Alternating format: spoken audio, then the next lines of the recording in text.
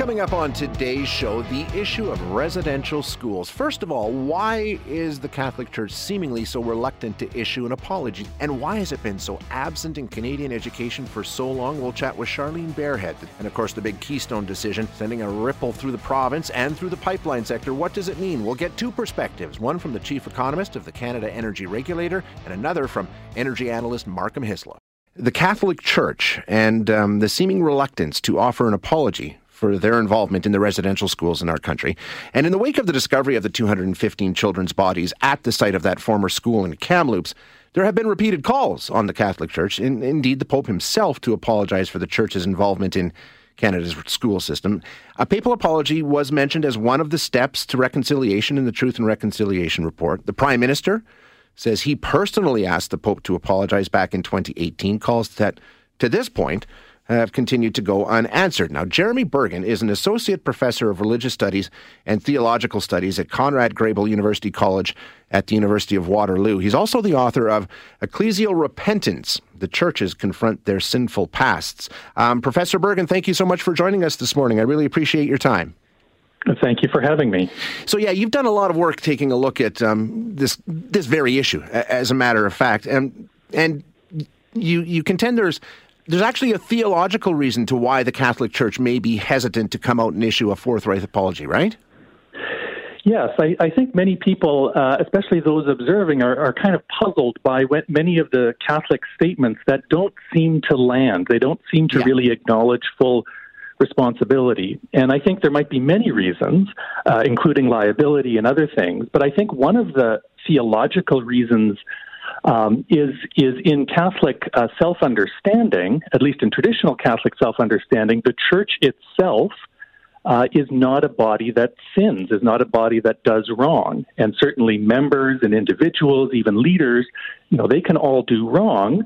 And so many of these public statements that have been made by bishops and by popes in the past have acknowledged wrongs done by individuals. And I think when it comes to the residential schools, there's no question that there are many wrongs done by individuals, and so that has to be acknowledged.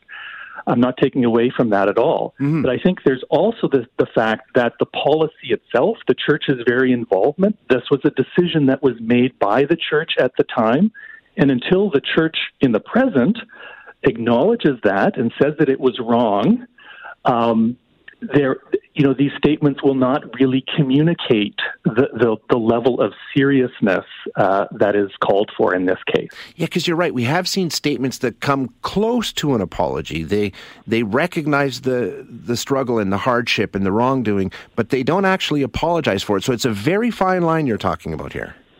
It is, and I think one of the things that's important to recognize, and I think sometimes the Catholic Church hasn't done as well on this as it could, is to simply recognize that these statements are going to be interpreted by the public who may not appreciate all the nuances of the statements, and so to really my advice to them would be to make public statements with the public in mind. And to not be vague, but to really be very clear and definitive. What is the delineation between the papal apology and other levels of Catholic hierarchy apologizing? Because we have seen several bishops, including the bishop here in Alberta, who has come forward and issued a very heartfelt apology. Full stop. Yes, I think so. And I think. I think there's no formula for this. I think here, too, I think at this point, there have been many statements by individual bishops, by individual, religious orders that ran schools.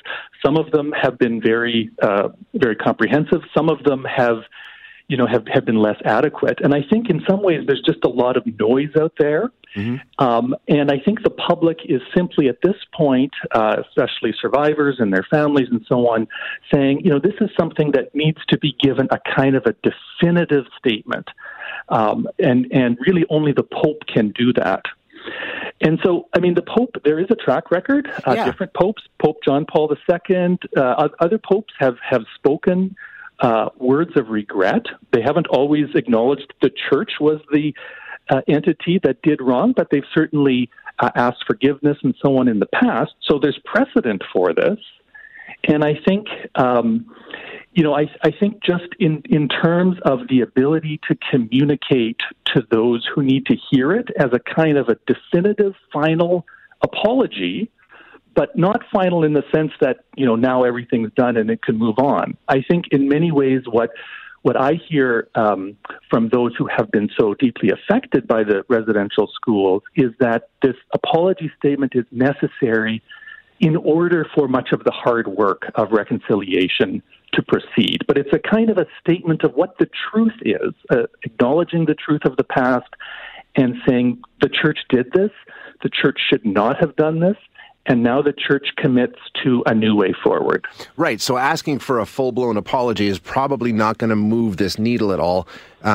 Sort of reevaluating what kind of a statement you need from the church in order to advance this is the better way to go. I think so. Yes. You mentioned some of the historical precedent. We have seen popes issue, I guess, were they not full apologies? I'm just thinking of the incidents with Africa and other areas like that. The church has issued more fulsome apologies, haven't they?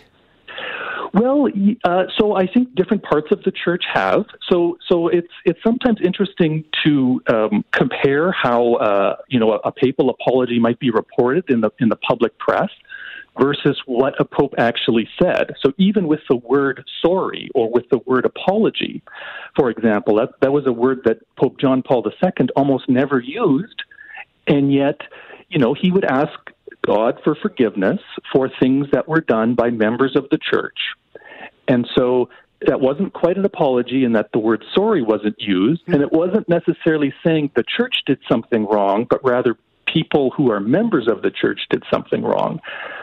But I think as those are received, those sorts of distinctions aren't meaningful, I think, for many members of the public. And so it's reported as an apology and maybe assessed as an apology, but as an apology, it also maybe seems to fall short. But I think part of what I wanted to say in my opinion piece is that I really do believe there are the resources within the Catholic Church's own self-understanding to say the church was wrong, that holiness and sinfulness in the church, it's not a zero-sum game. Right. They can exist at the same, simultaneously, and that this kind of admission is necessary, a kind of confession, a repentance, is necessary in order to commit to the kinds of things that need to be done into the future. Very interesting. I hadn't heard that before. I really appreciate your time. Thank you so much. Thank you. I appreciate your interest. Yeah, that's Jeremy Bergen, who is an associate professor of religious studies and theological studies at Conrad Grebel University College at the University of Waterloo. Also the author of Ecclesial Repentance, The Churches Confront Their Sinful Pasts.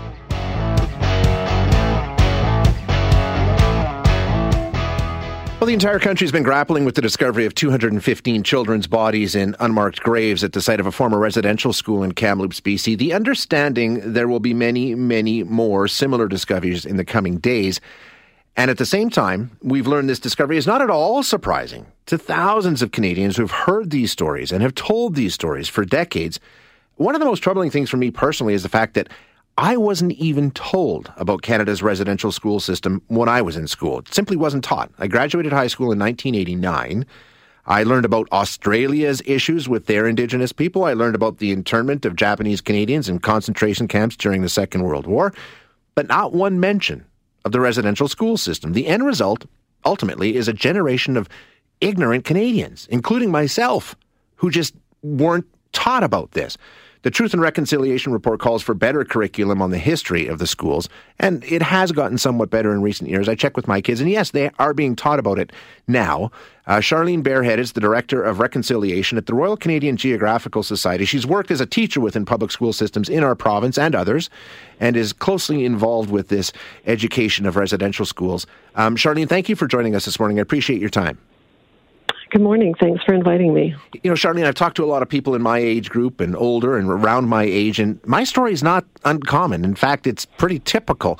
And I hear from listeners saying, we just didn't learn about this at school at all, period. And we're really sorry we didn't. And that's the common story for people much younger than you as well. Really, up until the time of the Truth and Reconciliation Commission, which really started in earnest in around 2009, and then their interim report in 2012, that's when people really started to take up this work in education, in Alberta and across the country. But, we, as you said, it's interesting that you say, well, I didn't hear about this. And you have callers saying, I didn't know about this. Yeah. And I've heard grade 4 children that have said, why didn't they tell us sooner? Why did they lie to us? So the inevitable result then, obviously, is you've got millions of Canadians walking around woefully ignorant of this cornerstone of our history. It wasn't introduced, so we just don't have the understanding around it. Mm-hmm. And I really appreciate you situating that as our history, because that's exactly what it is. It is our history.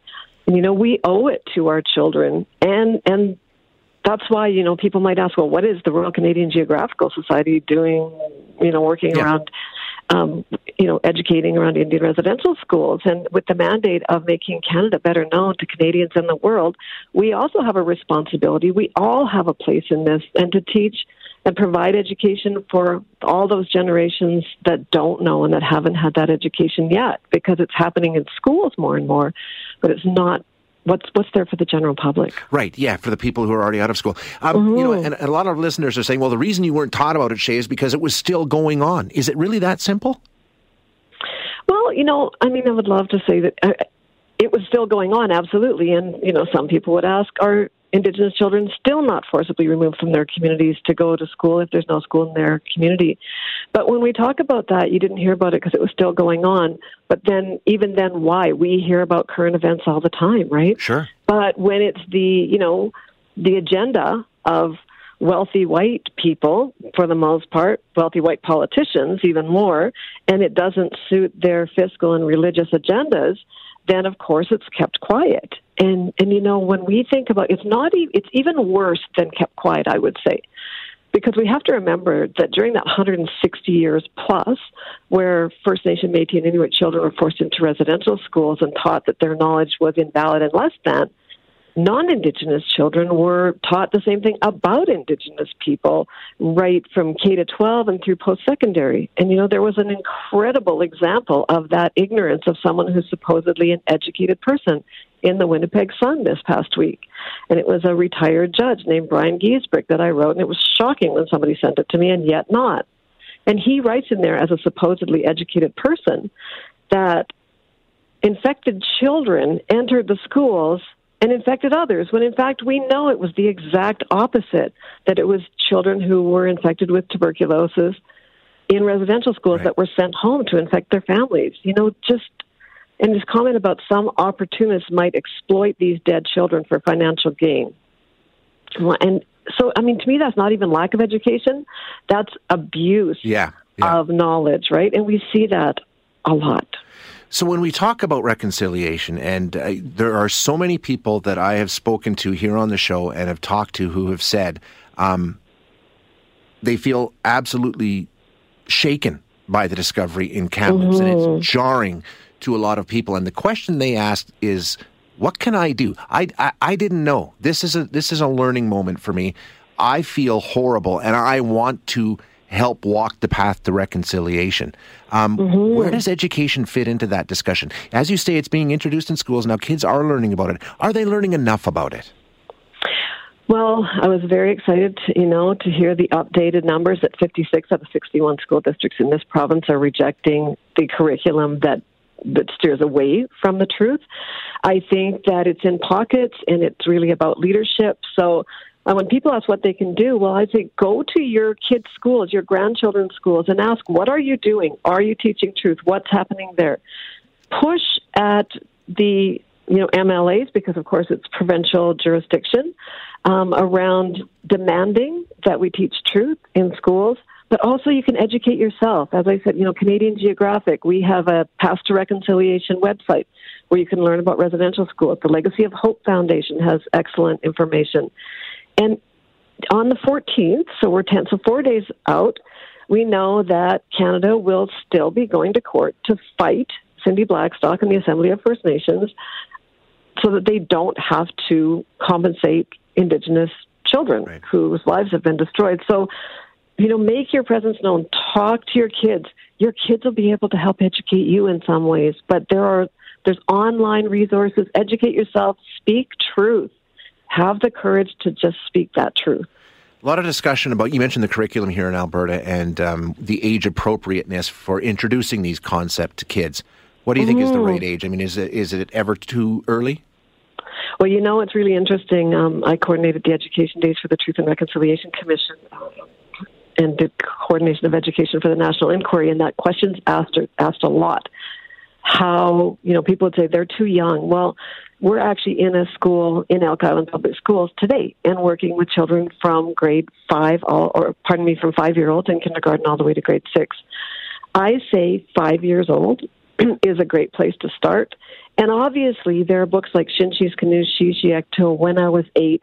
We need to do it in an age-appropriate way. Yeah. But we should be teaching from the time kids enter school. And when people say, why do you say 5? I say because we don't get them younger than that in school. But yeah, absolutely. Let's just at least tell them the truth so we don't have kids in grade 4 saying, why didn't you tell us sooner? Yeah, and I think that's the most important thing, right? Just tell us the truth when we're kids and educate us. If you're going to teach us Canadian history, teach us all of Canada's history.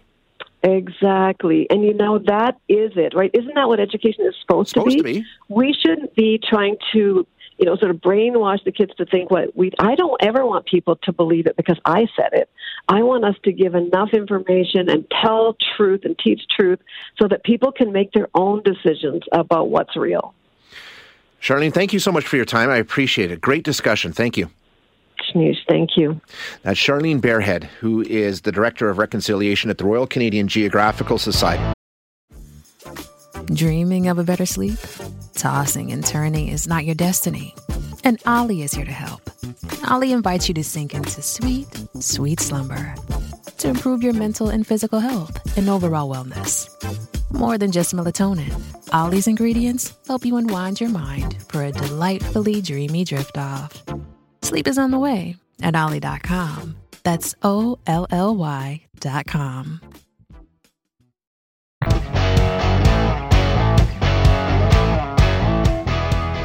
Right now, though, we're going to talk about pipelines.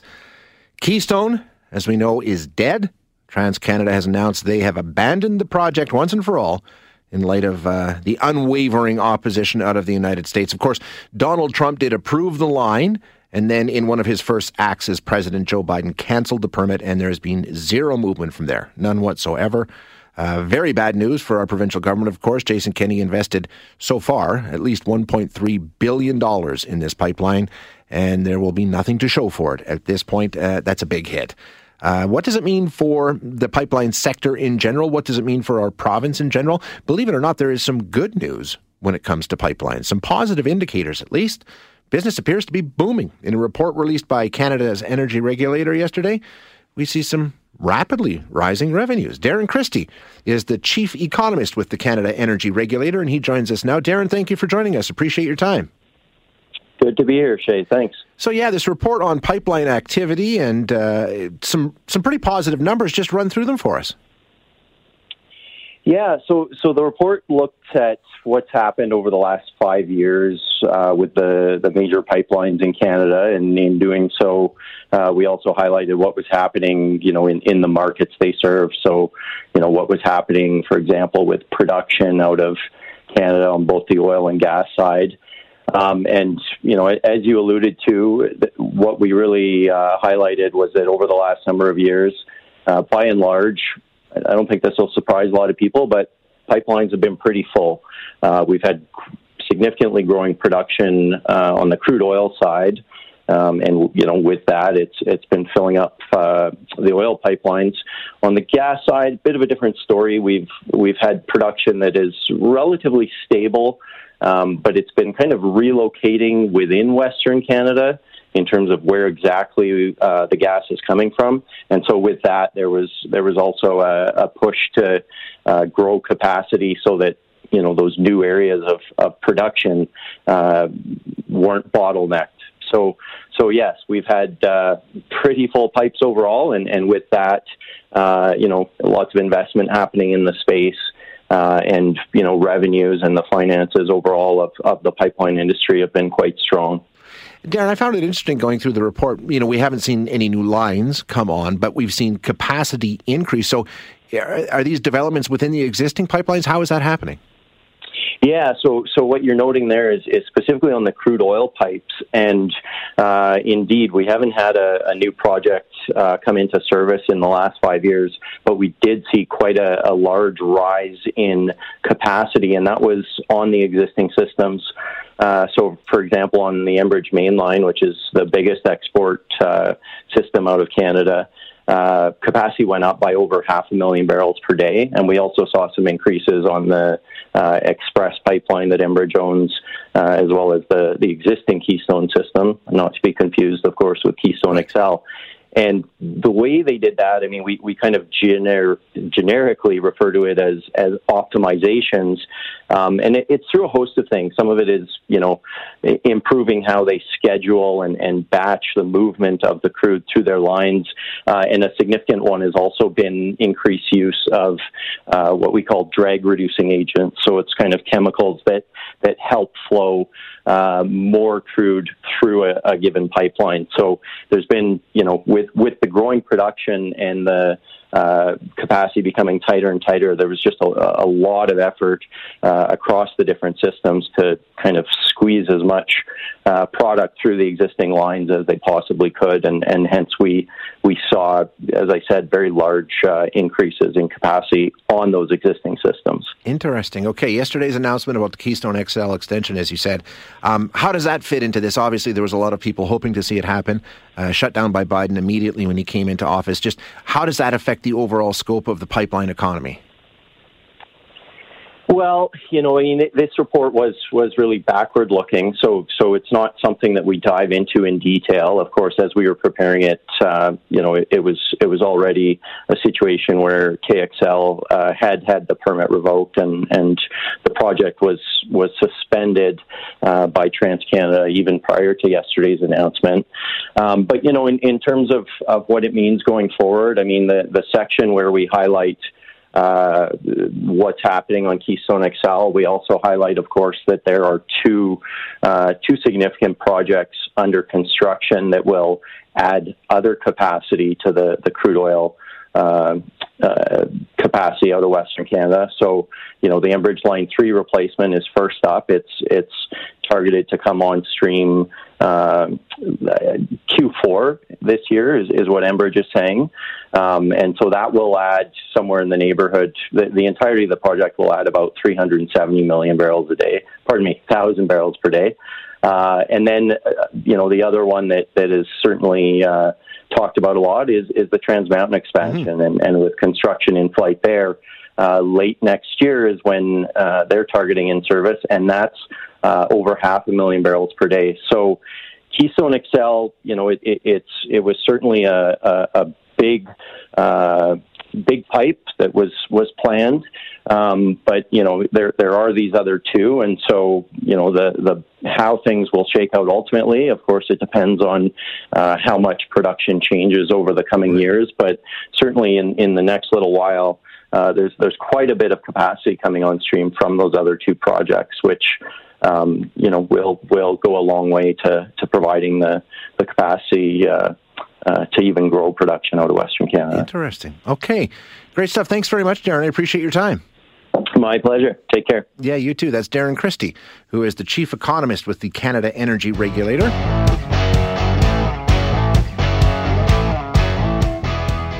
All right. The end of the Keystone extension, Keystone XL. You heard the announcement yesterday by TransCanada and the provincial government. Our government, of course, sunk $1.3 billion into that project, and in the end got nothing for it. So that's one discussion around this. What does it mean for the pipeline sector and the economy in our province going forward? We just heard from one guest who said things are going pretty well, actually. Our next guest takes the other position. Markham Hislop argues that this is the death of the age of the oil pipeline. Markham, not one for hyperbole, you, but the death of the age of the oil pipeline because of this announcement?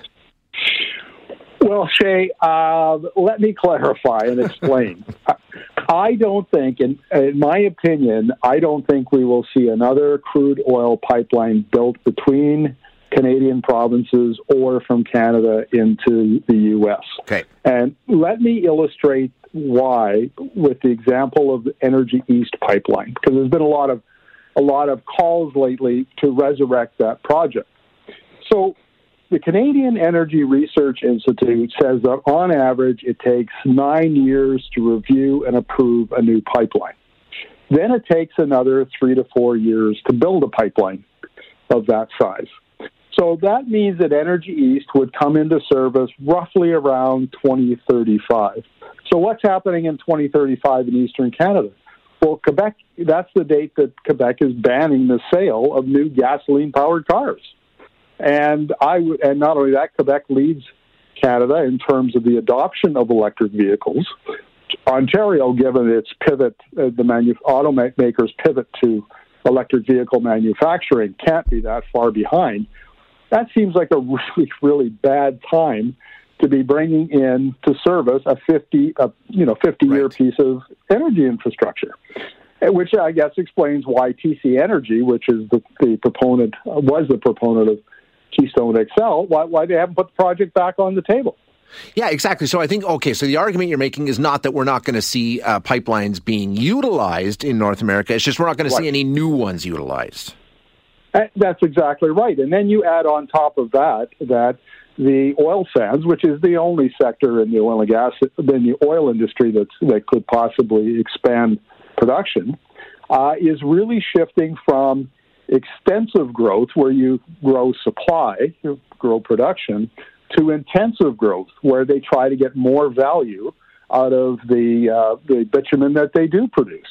And we saw that, just last week, Suncor released its net zero to 50. And one of the things it said, it didn't get a lot of attention, but it sure caught my eye in their investor presentation, is that they are not growing production anymore. They produce about 800,000 barrels a day, and that's where they're going to stay. And they're going to concentrate on making more money out of that 800,000 barrels a day. So put all that together with, the well-publicized opposition to pipeline projects from environmentalists and First Nations and communities and so on. I would be absolutely shocked if a pipeline company put a new project on the table anytime in the foreseeable future. Yeah, I think you make a good point there, Mark. I mean, it's not just Suncor. It was all of the big oil sands producers that announced their zero gas emissions by 2050. They're all on board. CNRL, Cenovus, Imperial Oil, all of them. And they're talking more about carbon sequestration. We heard the hydrogen announcement. So it looks like this long talked about energy transition and being part of it and being a leader in that might be starting to happen in Alberta now. Well, I wrote the book in 2019. I wrote the book, The Future of the New Alberta Advantage, Technology Policy and the Future of the Oil Sands, in which I predicted that this was going to be the trend. And here we are, only 2 years later, and we've seen it's even arrived faster than I thought. And there's another. You referenced the initiative that was announced yesterday by the oil sands companies. And one of it's kind of in the fine print, but they said, yes, there's going to be oil demand, for a long time yet, decades yet, but it's increasingly going to be used for making things. So we're talking about carbon fiber, which is something that Alberta Innovates is working really hard on right now and expects to have maybe a carbon fiber plant in 5 to 7 years. We're talking about plastics and other petrochemicals. That's the direction the industry is going in, and very clearly this industry recognizes it and is trying. And with that announcement yesterday, in my opinion, has leapfrogged a lot of other countries' industries in terms of making that pivot to the low-carbon future. And, you and I have talked about this before, Shay, and I've been very skeptical and kind of critical of the industry. And all of a sudden, just with a snap of the fingers, they're headed in the right direction now. Yeah, you know what, Mark, I think it's another polarized discussion that we have in this province, and I don't think it should be, and I don't think it needs to be, because, a lot of people out there are just sort of like drill, baby, drill. And if you don't want the oil, then let them freeze. And, you can't run your cars and you can't heat your house. And all that's very true. And that's understandable. But we're in the middle of a transition. The oil industry seem to recognize it. The government is coming on board and talking about a bunch of new things. So it's not like it's a doom and gloom story. There's some positive aspects to this transitional economy if Alberta gets involved. And it looks like we are. Let me explain why all Albertans should get behind this in a big way. The Alberta oil and gas industry writ large, but the oil sands in particular, has really rapidly matured. It's a mature industry now. And one of the ways that it's driving down costs is to adopt these new digital technologies like artificial intelligence and automation and robotics.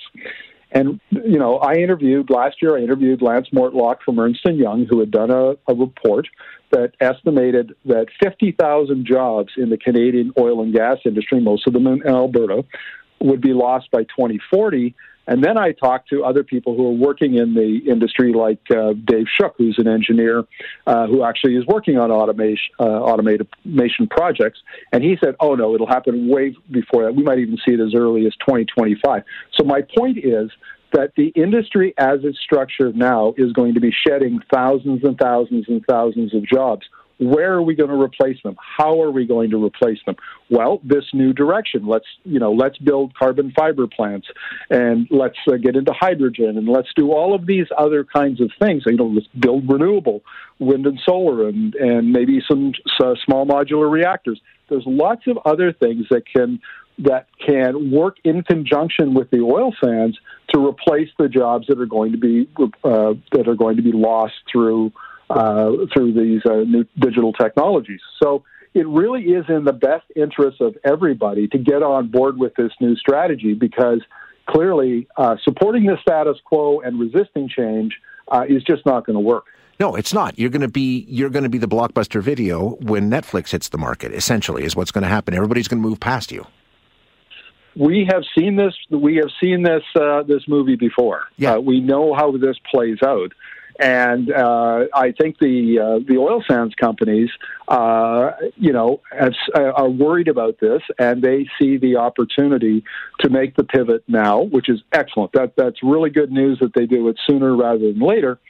But you know what? The policy and regulatory framework around this pivot, I hear over and over again from the experts I interview in different, like in North America and Europe, is policy and regulation is really, really important to the transition. And policy and regulation depends on politicians. And politicians need to know that they're not too far out in front of their voters. So, what Albertans think about this, it really does matter, because it essentially gives permission to the politicians to make the changes that are required to support what the oil sands companies want to do. To move in that direction, yeah. Okay, good stuff. Thanks very much, Markham. Always appreciate your time. Always a pleasure. Take care. Thank you. That is Markham Hislop. Thanks for listening today. To hear any of our other interviews, you can find them wherever you find your favorite podcasts. And if you like what you hear, don't forget to rate and review us.